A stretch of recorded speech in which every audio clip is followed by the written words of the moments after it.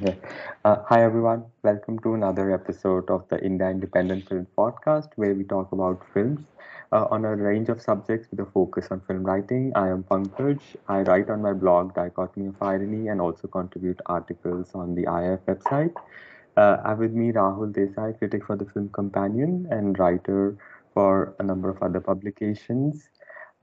This is our another podcast where we will talk about certain topics such as when we sing, then we will try to go on to some special effects, and then finally something about the pitching as a freelancer. So Rahul, before I begin, the usual question: How Hmm. have the last 2 3 weeks been, and what was your Yeah, most memorable watch? yeah, that's always a question I'm willing to answer. The last week actually has been really it was really difficult because there were three. I think I even tweeted about it. There were like three terrible films. There was a show that I didn't watch also, but which I heard was not too good. So it last week particularly was one of the worst weeks I've had this year in terms of reviewing, in terms of critiquing Hindi films because none of them had me wanting to really sort of do justice to my craft as well because they were just bad movies and at times you feel a little deflated when you go to the theater like thrice in 1 week and you don't get even one redeeming factor in any of the movies. So it was particularly bad, but then again there have been a fair amount of good weeks this year. Last week was also the release of Shabash Mitu, which was a Tapsi Pannu sports biopic, which is your favorite, your favorite or not favorite genre.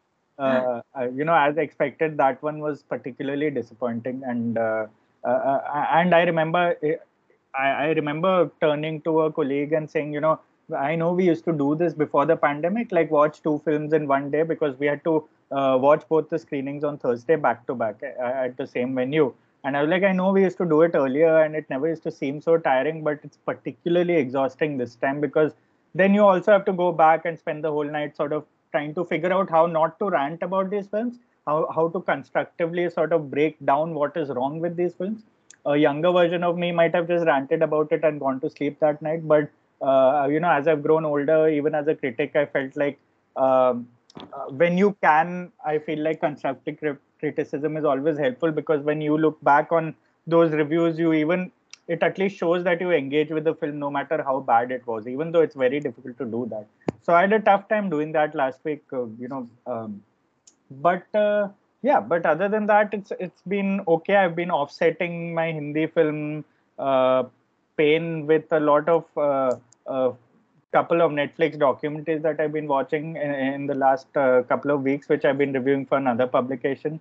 I watched one last week that I particularly like called My Daughter's Killer, which is on Netflix. It's another true crime documentary, but the only difference is it's a European, it's a French documentary. It's not the standard American tropey sort of Netflix true crime thing. So that was my only shining light last week. Unfortunately, I did also watch a bit of Miss Marvel, which I really liked. The series that everyone's talking about.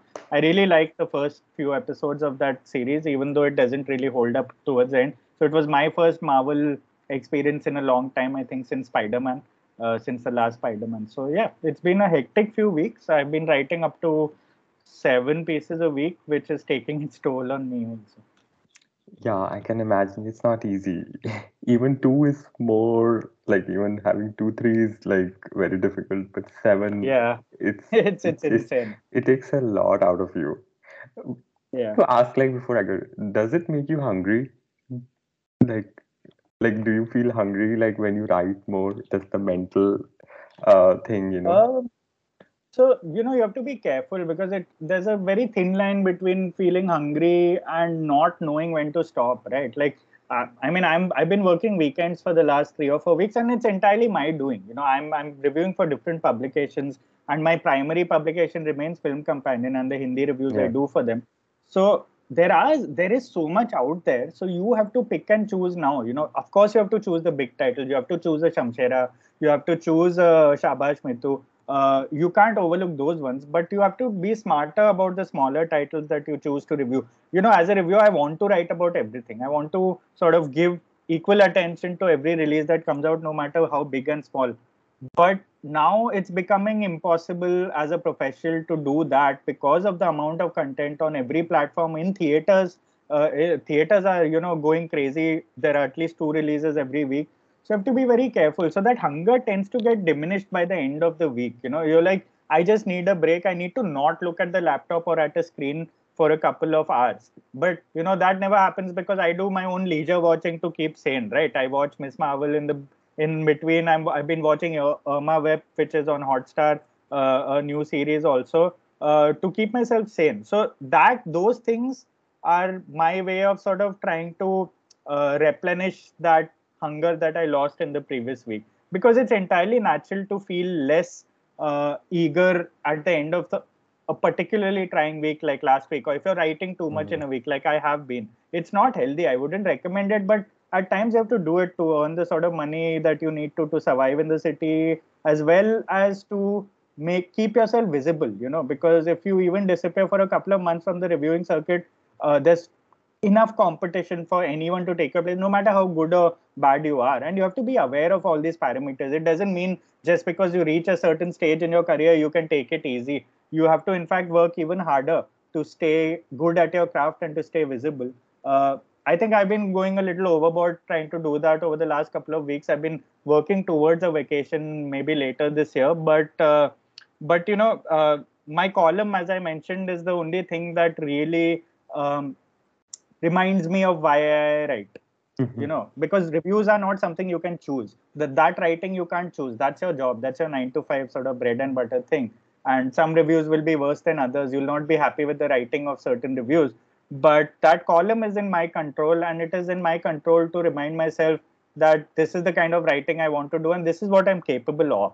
And that's where I put a lot of myself into those columns, because it's almost like a mirage in between, like a very dry desert in most weeks. And that's why I take great pleasure in writing that column. And the day I feel too fatigued to write that, I almost force myself to do it, because then that will keep me going for the rest of the reviews that week. Because I feel very good after finishing a column and putting it out there. And I can't say feel the same about writing a lot of reviews. Right, right. Okay, so let's go into our first topic about Ranveer Singh. Uh, Firstly, I have a question. Do you Hmm. think his uh, off-screen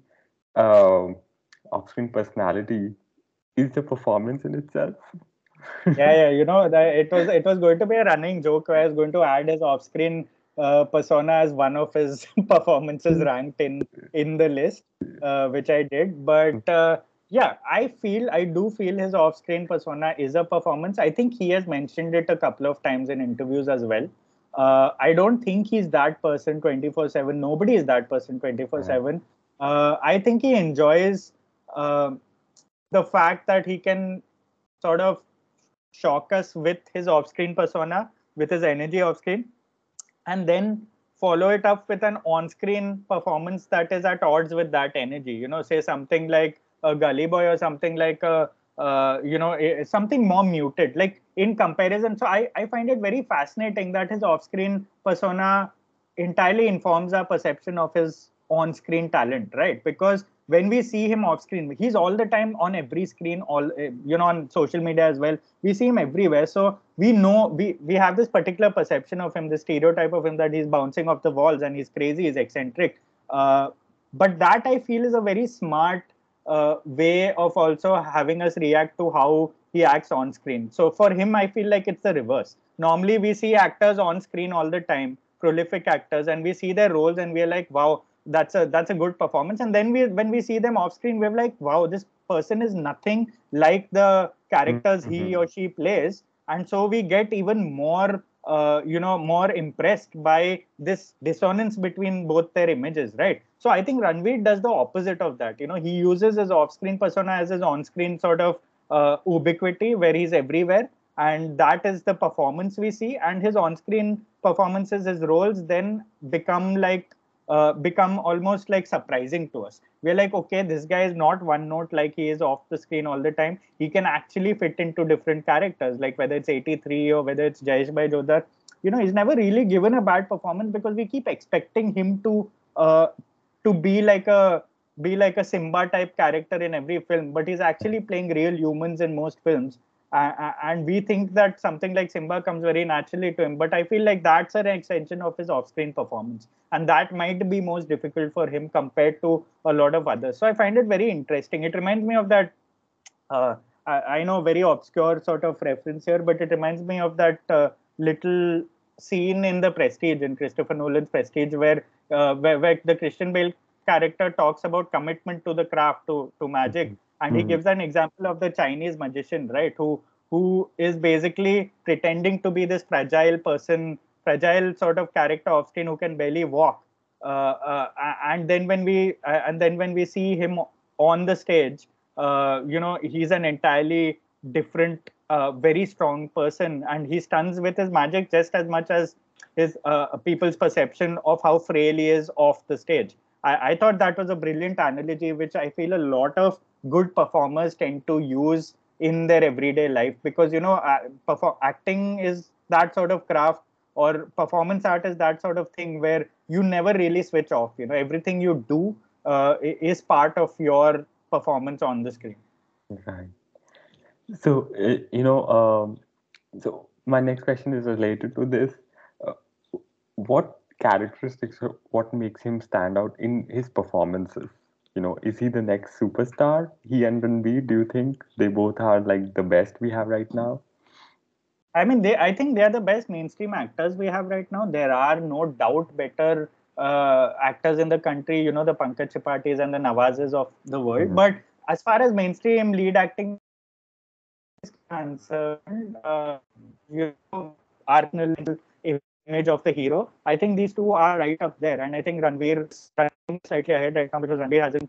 I mean, the next year for Ranveer, we'll see where he's at. But I don't think we live in a superstar era anymore. I don't think there will be another superstar after Shah Rukh Khan and Amir Khan and Salman Khan, the Khans. Ritik came very close, but I don't think he's a superstar anymore. He's a star. He's actually he's actually a decent actor as well. So that entire era of superstar, where your superstardom was a result of your lack of accessibility towards the person, towards the image and the legacy, that's gone, because with social media and internet there's no lack of accessibility. With promotions, there's no power to be elusive anymore, and that superstardom was a part of being elusive as well, and being larger than life. Nobody is larger than life anymore except the three Khans, who still somehow maintain that old school aura, but even I feel like their power has faded in the last 4 or 5 years.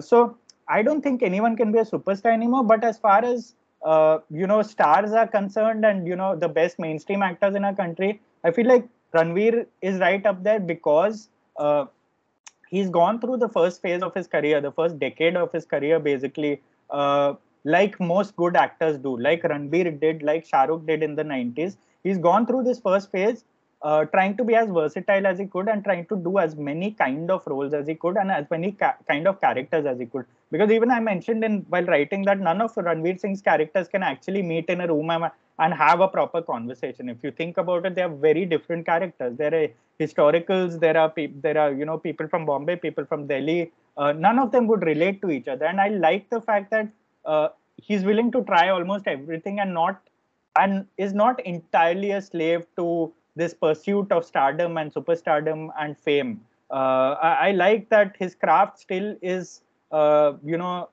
still something that excites him, and he keeps trying new things. And I did feel a little that he's, after these two last flops like 83 and Jayesh Bhai Jodhar, I did feel like he's sounding a little jaded, like say Ranbir Kapoor might have felt after Jagga Jasoos. I feel like Ranveer Singh might also now enter the phase where he's only going to do more films like Simba, more masala entertainers, more out and out commercial sort of box office sort of blockbusters, uh, compared to what he was doing earlier. But I do feel like this phase that we've seen that has passed has seen Ranveer Singh be more willing to sort of put himself out there than any other actor I know in the country. and he's grown up on me as well. I wasn't a big fan of him till I think as recent as Bajirao Mastani, or as recent as even a few films after that, because I've in fact Padmavat, if I'd have to really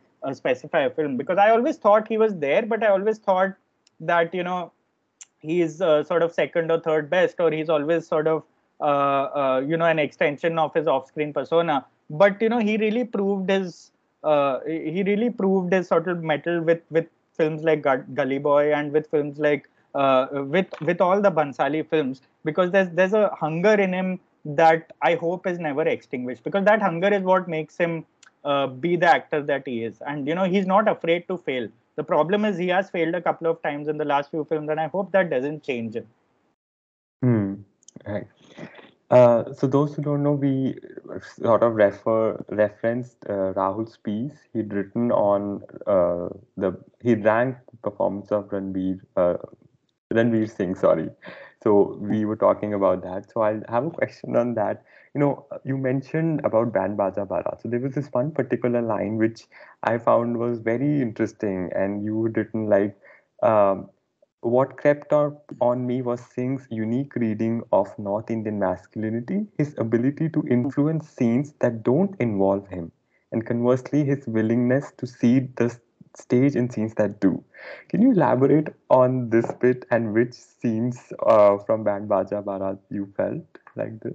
Yeah, so for me, like, obviously, the ability of an actor to sort of be present throughout the film, even though they are not in every frame, is very important. And Ranveer Singh does have that energy about him. You always feel like his character is influencing the scenes that don't involve him.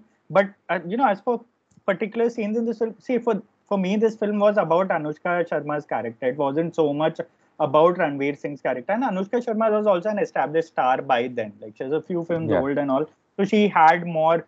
She was the draw in the film, and her character too was the more interesting part of the film. Because if you look at it one way, if you take out the love story, it's really a coming of age journey of a female entrepreneur in Delhi, and someone who's going against the grain, going against tradition to make something of herself.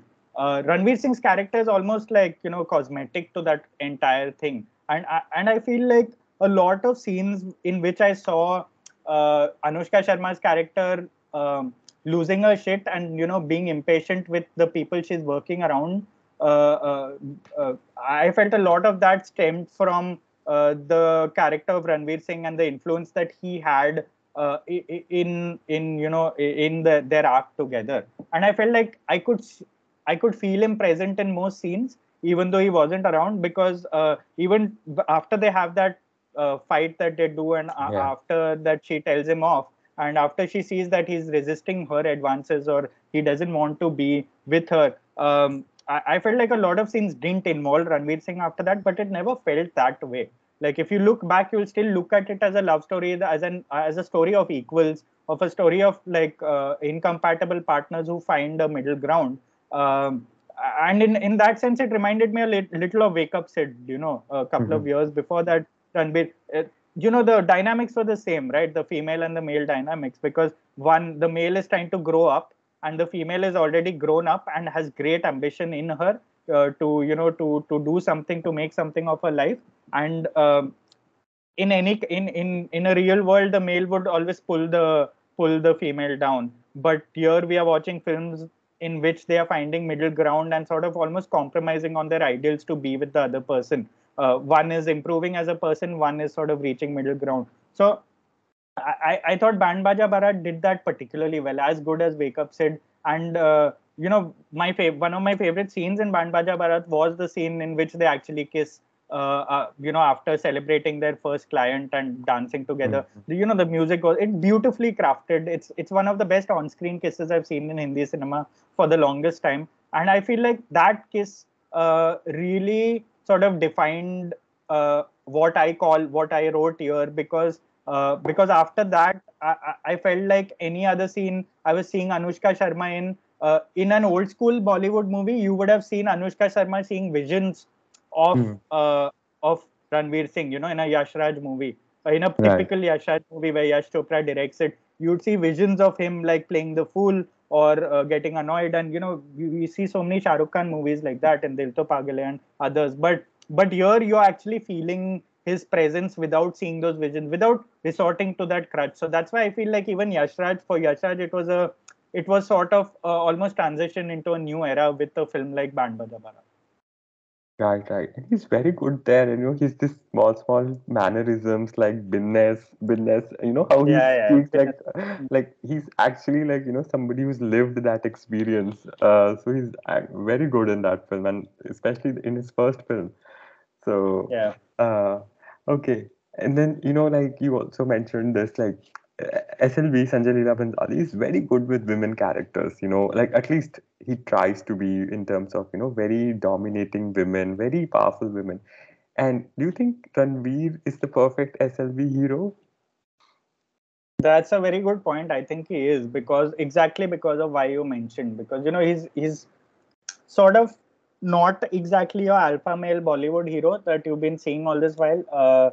He has a very different take on Indian masculinity, as I mentioned, and that is almost a sort of a kind of masculinity that, as I wrote, is willing to cede the stage to not just other characters in terms of screen time, but other characters in terms of significance and spirituality as well. And I feel like Ranveer Singh is a great Bhansali hero for exactly that reason. Of course, he has the energy, he has the lavishness about him that he can pull off this larger than life sort of canvas that Bhansali is so famous for. But he also has the ability to cede ground to the female characters who are mostly very well written in Bhansali movies, who are mostly very strong, and they are the centerpiece. Like Priyanka Chopra's character in Bajirao was the centerpiece of that film, and and it's the same for him in other films as well. In Gully Boy, for me, he wasn't the best actor in that film. There were so many other characters that it could have been about. It's just that the camera was on him. That was the only difference. The others were going through their own films, and it's the same for Kashi in Bajirao Mastani. It's the same for Deepika Padukone's character, in Padmavat as well. And so I think that's exactly what makes him such a different kind of viable Bansali hero, where he doesn't need to be in every frame, but he has that he in his own different way. I'm not counting Padmavat because he plays an all-out villain in that, but he has that sort of ability to convince you that men can be like this as well, without us really losing any kind of honor or respect for them. Hmm. And then, there is this contrast with Zoya Akhtar, who's used him in very quiet, very Yeah, like subdued, not subdued, but very, understated, like burning roles. Like, like he's has yeah, that anger from inside, both Dil Dhadakne Do or yeah. like Gully Boy. Uh, I know you ranked the Zoya Akhtar ones Yeah. better. So do you think he's better at these roles as compared to the SLB ones? Mhm. Yeah, Or it's just I about your prefer him. personal favorites? You can Yeah, elaborate. I just prefer him personally because as I said, that sort of restrained, muted Ranveer Singh that we see in those films. For me, I relate closer to them because they are mostly defined by fathers and relationships, right? In both Hmm. those films, Right. that's the driving force, right? Like he's sort of trying to break out of almost a toxic father's influence, and for a lot of us, that family equation is more relatable. For a lot of us Indian watchers, a lot of us who've sort of grown up through the years. For me, that's where his off-screen persona plays such a important role, because he's nothing like the characters he plays in Dil Dhadakne Do and Gully Boy, and both from different classes, different levels of privilege and backgrounds, yet both very similar in their battles against their families to prove themselves, to sort of break out of the hypocrisy of their surroundings, both doing it in their own ways. Like both of them have such phenomenal scenes with their fathers. In Gully Boy, he has that monologue towards his father when his Hmm. father when he takes his mother to live with him, which is wonderfully performed. And the same in Dil Dhadakne Do, when he stands up to his family saying, "All of you are hypocrites," when in the medical room, which I even wrote about, Hmm. when his father has a heart attack, a heart scare, or whatever. I feel like he does those things really well, and our reaction to them is derived entirely because of how we perceive him to be in real life, because we think he's nothing like that. His energy is nothing like that. And Zoya Akhtar also gets that, and she understands that. And I feel like she uses it. She uses him and she weaponizes that off-screen persona better than most people. And just casting him as a son in both films, who becomes his own person towards the end, one through love, the second through a career. I feel like that that's a sort of masterclass in casting, a mainstream hero. Because in Dil Dhadakne Do, he was one of the supporting characters, and in Gully Boy, technically in my head, he was a supporting character, even though the film is about him. So yeah, my personal favorite are the Zoya Akhtar characters. I hope he does more Zoya Akhtar films, because the others, I feel like obviously he is front and center, and there are different kinds of scale and performances and pitches. But I feel like the Zoya Akhtar ones make him think the most as an actor and as a person. Right, right. I don't even know what is his next film coming. I think there is some Rohit Shetty film coming, Circus or Yeah, whatever. I not don't remember. he did say that he wants to do more roles like that, which is a little worrying. Even though Yeah. I really liked him in Simba, but Mm. once you sort of taste a certain kind of success with those roles, there's no turning back. Right, right. You mentioned, he hasn't given a bad performance, but do you think there are some weaknesses in his, not everybody can do everything great. So have you seen something in his that, he's not really good at those things? I actually haven't seen too many weaknesses in him, because he's also smartly chosen the kind of roles that forefronts his strengths, and uh, it sort of reveals his ability to want to try new things and to want to experiment quite a bit as far as acting is concerned. And I have no doubt that he's a very serious actor with a serious method of his own, because even he's mentioned that he's a totally different person on the set. There's no fooling around. There's a lot of trust and faith in his craft, which is why I even mentioned that I don't think there's been a bad performance of his, even in films like Kill Dil and Gunde and Ladies versus Ricky Bell, because you always sense like he's revealing a new part of his armor or his personality with every role, and there's an honesty to that. Bad performances come from a dishonesty, from either filmmaker or an actor, or it comes from compromise. I don't think Ranveer Singh has compromised. He's been trying different things, trying to be different kind of heroes, trying to be different kind of Indian men. And that for me, even Jayesh Bhai Jodhar, I quite liked him in that, because again, he played a very different kind of man in that. There was no heroism to him. There was no braveness about him. He had no spine in that film. And that for me is very impressive. Like, I don't think there's a weakness in that sense. I just think that sometimes he might tend to get larger than the film he's in, and that can, like with most of our stars, like Shah Rukh Khan, it's been a Yeah. problem with him for the longest time. Ranbir Kapoor, that might be a problem with him in the future. Same with Ranveer Singh, because he's been a Bansali hero and all. Maybe that pitch and that canvas needs to sort of be very calibrated very carefully, which is why it's very impressive that he did Gully Boy just after a Bansali film, because it's so different and so difficult to sort of play the kind of character that is so that really the film isn't about, but it is just almost incidental that the camera is on you, and that I appreciate that about him. And that's why the more I was thinking about him while writing the piece, the more I was realizing that so far I don't think I've seen any glaring weakness in him. Hmm. And how do you like Khilji? And do you think any other actor, or who, if it not Ranveer, who could have played Khilji? Hmm.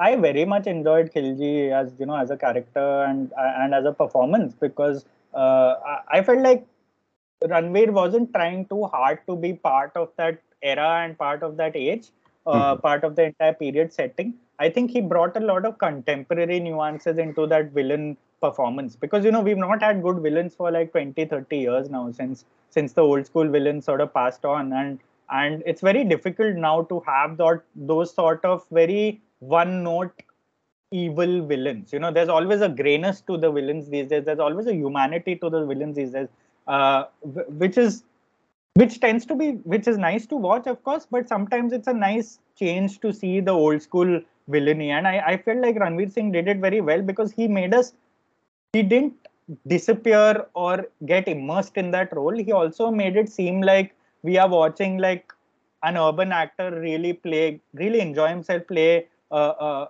character from a period he has no idea about. And he was just really throwing it against the wall and seeing what sticks. He was going with the flow, and you felt like he was just bringing little ticks to that character that we would see a 21st century, 21st century villain play as well. And I liked that because that sort of almost broke the fourth wall for me, and it felt like he was almost winking at us, saying, this is how we, this is how villains can be played these days by enjoying them. And you'll enjoy watching someone like Khilji because the character himself is not very well written. It's a very one note sort of monotonous pitch, but Yeah. I felt like no other actor could have done that, got that meta-ness to the role. I felt like Saif Ali Khan tried fairly well with Tanaji, and I felt like he's the actor who can come closest to it because he's done it with a Vishal Bhardwaj film as well Mhm. before that. So with Omkara, so I feel like only certain kind of actors can do that at certain phases in their career. I feel like Ranveer Singh was at the right time, at the right junction in his career to do that role. Maybe 2 or 3 years down the line, he wouldn't be able to have done that. Hmm. Right.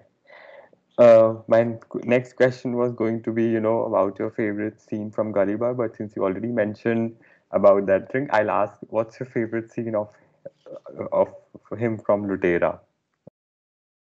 Oh, right, from Lutera. Yeah, Lutera, Lutera, I rewatched like just a couple of months ago again, which I liked after a while. I didn't like it when it came out because I wasn't in the space, I guess. But I did like the end of Lutera quite a bit because, for me, that end sort of really tied into what I saw at the end of even Bajirao Mastani, because the way it's not easy to end a film with the hero sort of. Uh, with the camera, with the hero's actions entirely defining the end of the film, no words as such, but him like being killed or dying, then revealing his character in hindsight. I really enjoyed his physical performance towards the end of the film because there are some beautiful moments in Lutera. There are a lot of little lovely little moments in the love story between both of them, which I really thought were very well crafted and well performed, both of them in fact. But that physical performance towards the end of the film, the desperation we saw in his character, him fighting internally against his sort of instincts as a sort of con man, but and then pitting it against the lover in him. I felt like that last 5 or 10 minutes where we see him like sort of leave the house, then get shot, then sort of then we see her seeing the leaf. I thought that was for me my favorite sort of Ranveer Singh moment in the film. Of course, there were others also. There was the chase where Vikrant Massey gets shot, Mhm. and Ranveer Singh's reaction in that was very well done. You tend to overlook these moments because we see it very often in Hindi cinema, but I felt like he did it very well when he found out that his friend was sort of dying in his arms or dead in his arms. It's one of those things which we take for granted, but only performers like him sort of bring it into the focus. I'm Hmm. keen to know your favorite moment in Lutera. Oh, my favorite moment. I love that film so much. I can, watch it Yeah, anytime that's why. when I'm randomly don't feel like watching any film. So I'll just pick up 3, 4 films which I have in my list. And Lutera is there. I think my favorite scene is their whole, that where he comes, where Paki comes to his room, and they both, talk about this story that, एक Yeah, लड़का है, एक लड़की है, and वो क्या कर रही है, and then they all sit together in that, it's surrounded by that net, yeah, yeah. So I really like that moment, and then in the end, I have my it's not a Ranveer Singh moment, but I love that letter writing that Paki writes. It's a very beautiful letter. right, Why did you come back, and why did I मैंने तुम्हें वापस आने क्यों दिया? पता नहीं. I right. love that letter whole bit. I mean, again, you see, it's the point you mentioned that it's talking about him, and he's not Yeah, present in that scene, but it's so yeah, beautiful. Like you just keep thinking about him, and then she knows that yes, he'll come back someday, so that's why she goes and lives right. in Dalhousie. or I forgot the exact name of the place, but Yeah, that yeah, yeah. okay. Hmm. We spoke a lot about Ranveer. Now I have my next topic is, something about special effects or Hmm. VFX that we tend to call these days. Did you like trailer of Brahmastra? Or have you seen No, it? yeah, I've seen it. There's no escaping the trailer. No, I didn't like the trailer a lot or at all actually. But again, I don't want to. I'll reserve my judgment for the actual Mhm. film. But the trailer did not look, like very promising. The special effects were yeah, it reminded me of the worst of Marvel films, the climaxes that you see in Marvel films where there's just a bombardment of visual effects and the makers hope that you'll get lost in it and just get blown away by it. Brahmastra's, until I see it on a big screen as part of context, it's difficult to judge. But from whatever little we have seen so far, it's a little worrying, especially the visual effects. And it's because we've been seeing this a lot of Indian filmmakers need to also remember that this generation of moviegoers have been sort of exposed to all these superhero films and all the fantasy epics and all these all these productions from Hollywood and from the West, and as well as this is a post Bahubali era. This is a Rajamouli era as well. So there's always going to be a yardstick. So in our heads, when we say that the visual effects I saw in that trailer aren't good, we are subconsciously comparing it to what we've seen in RRR or Mhm. Bahubali or the last Marvel film or say any other special effects heavy film that we've seen recently. And that scale is always going to be there. And it didn't look good. And even the premise looked fairly straightforward. Like your sort of world building looked fairly straightforward. I hope to be proven wrong, but you know visual effects in Hindi cinema have always been sort of difficult. I kind of like the visual effects in Ravan, which was like 10 or 11 years ago, and it was sort of a turning point in terms of visual effects for mainstream Bollywood films, because a lot of them used to struggle till then. I think it was Red Chillies only, but there were particular scenes in that film that were really world class, like the local trains Bombay sequence, the chase through the streets. I thought they were really well choreographed and the VFX, the imagery was really well done and well sort of produced. And but since then we haven't made a lot of films that have or that even merit the visual effects. But quite this is going to be quite a litmus test in that sense, and I'm not very optimistic about it. Mhm. Uh, Interesting, you covered the next two, three questions of mine already, but so I'll still ask. Huh. So like in general, what's the biggest problem with especially Hindi films not doing Hmm. special effects well? Like, is it the problem, budget or like not convinced of their world building? What do you think? Why it's not good? Yeah, so I mean, first of all, it's a very derivative phase in Hindi cinema we are going through, right? Like a lot of it is derived from what we see in the West or in the South of India itself.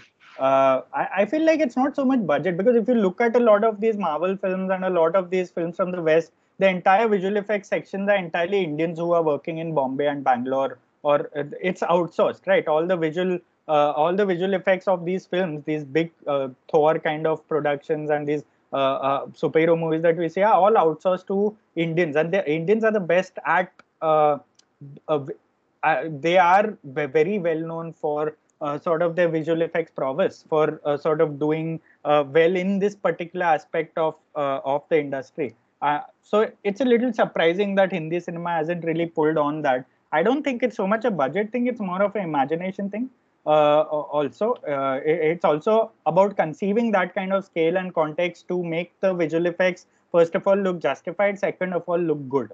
And I don't think we've done that. We don't think on that kind of scale. Our thinking on that kind of scale is mainly Bansali sort of conceiving these Right. war sequences, right? Apart from war sequences, I don't think we ever use visual effects. And even the war sequences are fairly iffy. If you look at the long shots and if you look at the sky, and it looks fairly artificial most of the time. There's a color tone. There's always like some sort of superficiality about these scenes. So I don't think we think beyond that. We don't think in terms of fantasy. We don't think in terms of that kind of scale. So I guess it's a combination of factors. And I think Brahmastra, in that sense, it's good that it exists because it's the first sort of all-out fantasy epic that we've dared to make in Hindi cinema. And no matter how many years it's taken, it had to be done. Somebody had to do it, like because otherwise we'll just be in the shadow of every other film industry in the world and just talking about why we aren't doing enough in terms of visual effects, in terms of imagination, or in terms of audacity, for that matter. So yeah, I mean, it is sort of a very interesting few months ahead, but it can go wrong very easily. Right, right. I was making a list of, just going back to, non-war sequences, like special sequences. And the earliest that came to my mind was, Raju Chacha, Oh that yeah, had done some special, yeah, although I don't remember that film, but somehow that film came to my mind, Raju Chacha, even Fan, if you think about it. It's done Hmm. very good. And of Yeah, course, Ravan. Ravan was Hmm. like good. Like the Yeah, VFX was pretty good. yeah. Any other films? I know you mentioned Ravan. Any other Indian films that did well on this? Uh, I mean, Indian films, though, obviously a lot of RRR. films from the South have really done very well. I loved RRR's visual effects because they don't try to look authentic, right? They just try to blow your mind. And that is a great thing to aspire to, not like trying to be. What is authentic visual effects anyway? I mean, how can imagination look authentic? So they Right, just go all out, right? And Bahubali did the same thing as well. And Bahubali did it so well in terms of the world building it was doing, in terms of the original narrative. So that originality is lacking in Hindi cinema, which is why I feel like even we are struggling to really think of films that have done visual effects well as well. But I mean, having said that, we also overlook the fact that visual effects are also used in normal frames as well, right, like in backdrops, in for example, characters in a car. The environment is entirely visual effects most of the time, or when people are looking overlooking the city from a balcony, those are visual effects as well. So those things we overlook. Like I'm talking about more hardcore visual effects right. where the audience can actually see it. But I felt like sort of Jagga Jasus did a good job of sort of merging visual effects with fantasy, with this eccentric sort of visual style. I felt like Anurag Basu is always pushing the envelope in terms of that, in terms of a particular genre of storytelling. It's not exactly a all-out epic fantasy storytelling, but it's a musical, and there is a fair bit of visual effects in that. There's a fair bit of post-production in that. I feel I like that kind of vision. I felt like films like Loop Lapeta and Ludo, which have such a distinct Hmm. visual style, they also do visual effects pretty well. They don't go overboard with it, but they do a fair bit of sort of winking at the viewer and saying, "Look at what we are doing." We know what that it looks sort of fake, but that's the entire intention of doing it. So yeah, I mean, we are behind the curve, but that's entirely down to the sort of films also we make. Right. Do you personally like watching films in 3D? No, no, I do not. I mean, without being a purist or anything, it's nothing to do with purism. It's just inconvenient. I cannot wear those glasses, and then most of it is post-produced 3D. None of it is actually. Very few of it is. These movies are actually shot with in 3D format. So the same way, very few movies are shot in IMAX format, and they are post-produced 3D, which looks even worse. So all these Marvel movies, these superhero movies, where you enter with your glasses and all, that's a very traditional, old school, dated way of imagining how movies should look. That it should be the entire experience. I'm not a big fan, especially because of what it does to the light in a frame, and the darkness that it brings into a frame it's insane. Because how a frame is actually lit compared to how we actually see it. If you take off your 3D glasses in the middle, even though it's all blurry, you'll see the light increase. Like they have lit it with floodlights just to make it look like a darker room. So it's not good in that sense, in sense of visual tone and narrative tone. It doesn't have a good effect on our head also. So until it's actually absolutely needed, I don't think it should be done. Like where in it's sort of children's films and all, I can still buy it. I can. That's where 3D should be used, because that is the medium justifies it. You're sort of talking to an audience that would be fascinated and invigorated by 3D, by as a medium, as a format. And I remember watching, if I'm not mistaken, I watched Hugo Um, I think Hugo was in 3D. I'm not sure though. But sort of that genre of filmmaking, I wouldn't mind seeing in 3D. But I can't stand these superhero films and action films being made in 3D because they dilute our entire viewing experience. Yeah, absolutely. I asked because I hate watching it in 3D. Like, I would Yeah, rather no. watch a normal film. You can't focus on what the story is happening because your eyes feels, at Yeah. least I feel the strain. And of course, I wear spectacles. So it's like very Oh true yeah, to that must be it's complicated. like give me normal film, but yeah. Okay. And then any films that that had unintentionally hilarious special effects. I think you recently saw Raksha Kavach. I don't know if it had special effects, but anything that comes to your mind, and there could be thousands here. I mean, a lot of there could be thousands. A lot of Tiger Shroff movies have like really weird special effects because of course, Tiger Shroff is so fluid as an action star and this and that. But some of the scenes are just choreographed with such they with such a lack of self awareness. They don't know if they want to tickle the viewer or impress the viewer. And a lot of the Tiger Shroff action movies, I'll put into that. I feel like a lot of movies that stick to like Nolan sort of sticks to the manual way of doing action sequences or shooting action sequences. Like War, I felt like did it very well for us also with Ritik and Tiger in that film. I felt like the action sequences were very more visceral compared to a lot of other films where they feel like cars flying or like Hmm. or sort of things flying in the air or in the underwater are a sort of advertisement of visual effects or mastery of visual effects. So yeah, the unintentional sort of examples you come across so often. This Rasha Kavach Yeah. Om, another sort of action film, war film. You tend to see it quite often. I saw it in the recent Akshay Kumar film, the historical. Hmm. Um, that Prithviraj. one, Prithviraj, Prithviraj. had very bad special effects. Like, in fact, it was so unintentionally bad, we started laughing also in the theater because there were parts where you could make out that Akshay Kumar is actually not riding a horse, and his face has been superimposed upon a guy who's riding a horse, and that is nursery school mistakes. You cannot do Hmm. that in 2022. Like the body isn't moving, but the face is like not looking part of the body while riding because of course he's not going to ride an actual horse. So basic things like that, where you get your characters to ride a horse in an action sequence, how can you go wrong with that? Or ride an elephant in an action sequence. That's why I feel like people like Bansali really are sticklers for craft in such a way that they make sure these details are taken care of. Things we take for granted.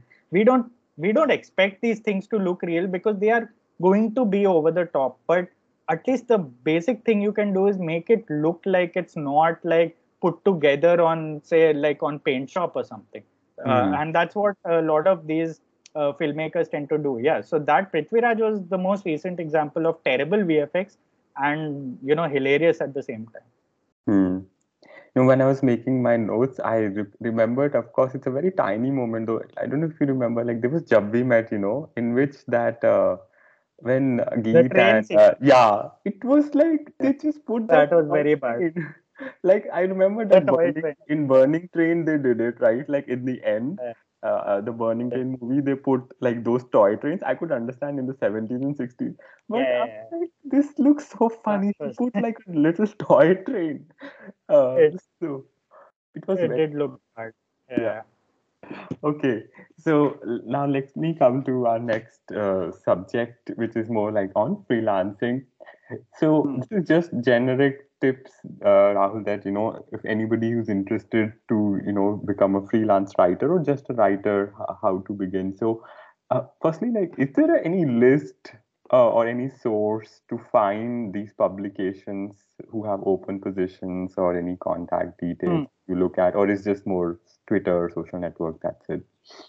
See, it's a combination of a lot of things. I feel like there's a lot of social network involved now, like where if you put it out on Twitter, for example, you will get a lot of responses. There's no doubt about that. But I think there are groups. There are, in fact, WhatsApp groups. There are Excel documents. There are Google Docs that actually have a list of publications and their rates. That they pay per word or per article. that are very useful for freelancers. I have personally never accessed it, so I can't really speak to how useful it is. But I feel like for a lot of beginners or for a lot of people willing to get into the line, of course, there are always writers like us who are also accessible to ask questions to, because I do have a lot of freelancers come up to me saying, how do we start and what do we ask for? How much do we ask for? So I see that. And but I'm not very aware myself of the rates because I'm in my own little Mm-hmm. bubble. And for me, it's worked the reverse way because I get a lot of freelance work after working a lot, for particular publications. So your reputation sort of precedes you after a while. So you get work without really pitching. But for a lot of people who do need to pitch, and there are specific groups and documents that exist. There are also editors are very open. Like in fact, or senior writers also very open to giving email addresses of editors or people you should pitch to within publications for a lot of junior writers or for a lot of writers who are starting out.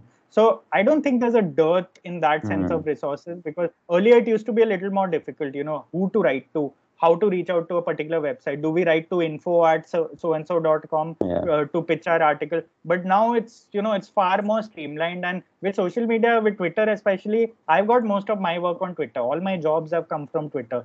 With those things, I think a lot of freelance writers should make use of it and put themselves on Twitter without worrying about how it may look, and straight away reach out to people and writers and publications, DM the right people, and hope for the best.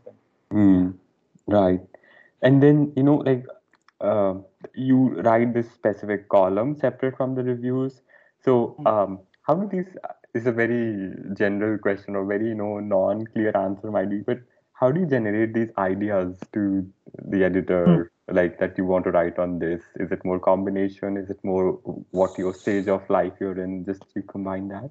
Yeah, so for me, fortunately for me, what's happened is that I've technically been writing versions of this column since 2015. Right. I started with Hindu, then went on to First Post, and now I'm in Newsnight. So this column, luckily, I've been in a position where I've never had to pitch my ideas to the editor. The editor hires you to write a column about a theme, like it could be a personal theme, how movies and life combine, or you could just write anything you want. Like there has to be a trust in the writer that you're writing. Whoever you're hiring to write this column, or you're sort of giving this column to, will come up with something worthwhile every 2 weeks. For me, it's a fortnightly column because I can't come up with something every week. It's Mm-hmm. impossible. And even fortnightly, it's really pushing it most times. So for me, it's just about me coming up with ideas, writing it, and sending it to the editor. It's not about pitching the column to the editor before getting it published. It's just the theme that I pitched very early on, and as soon as the theme of the column was okayed, after that I could write anything I wanted to, as long as I'm sticking to the general theme. So I don't think it's the same for everyone, but again, if for people who want to pitch one-off columns to publications, they have to write a specific concept note, a paragraph about what their idea is and what they have in mind. See, I'm not very good at that because I discover my idea while I'm writing it sometimes. So if someone asks me to pitch to them, I'll be like, I don't even know what I'm going to write. So how can I pitch it? Until I write the first paragraph, I don't know it. It sounds idealistic, but luckily I have the power to do that and sort of really figure out my own mind before writing a column. But yeah, I mean, if you're in a position, because I've written reviews for so long, I have the ability to pitch a column to someone and then write about whatever I want. It doesn't have to be pegged to recent releases. It doesn't have to be pegged to particular films. I can just, as long as I sort of somehow pivot my life onto it or find a way to sort of relate movies to my life, it sort of works.